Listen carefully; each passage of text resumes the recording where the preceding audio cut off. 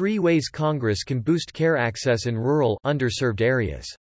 Written by Tanya Albert Henry. Published on October 27, 2023.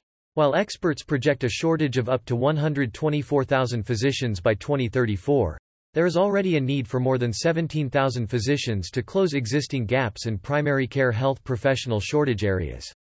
On top of that, experts predict that there will be about 25% fewer rural physicians practicing by the end of the decade, as the AMA noted in a detailed letter, PDF, to the chair of the powerful House Ways and Means Committee.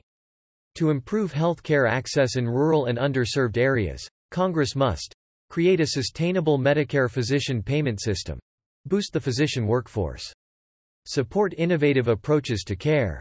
The AMA's recommendations, provided in response to a House Ways and Means Committee request for information, draw heavily on the AMA Recovery Plan for America's Physicians. The AMA is working to rebuild critical components of the medical profession by, among other things, leading the charge to reform Medicare pay, fighting scope creep, supporting telehealth, learn about the recovery plan's progress so far, provide sustainable financing. The Medicare physician payment must be revamped to improve access to healthcare in rural and underserved areas, as well as to prevent access from becoming even more difficult in the coming years, says the letter from AMA Executive Vice President and CEO James L. Madara, MD. Congress must act to create inflationary-based updates to physician payment for Medicare. When adjusted for inflation and practice costs, Medicare physician payment rates fell 26% from 2001 to 2023 because physicians do not get an automatic yearly inflation-based payment update. In addition, Congress must step in and reform the Medicare Merit-Based Incentive Payment System, MIPS, to avert unwarranted penalties, particularly on physician practices that are small, in rural areas and in underserved areas. Congress also needs to help practices transition to value-based care and increase transparency and oversight in MIPS.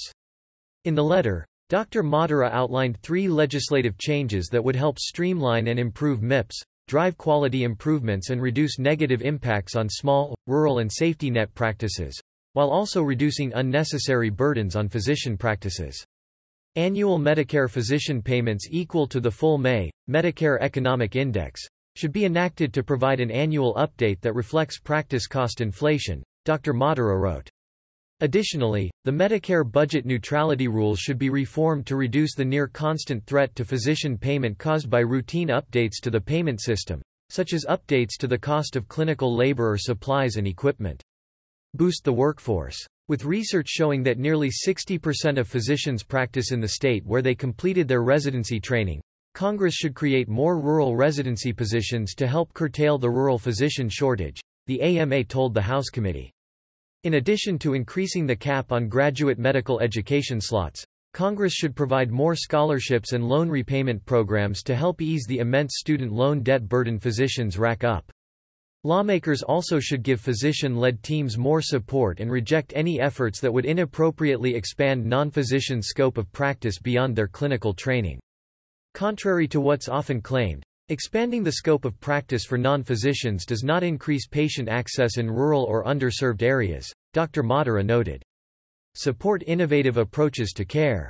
Lastly, lawmakers should permanently lift restrictions that prevent Medicare patients from accessing telehealth services and also extend Medicare's 5% incentive payments for physicians who participate in alternative payment models.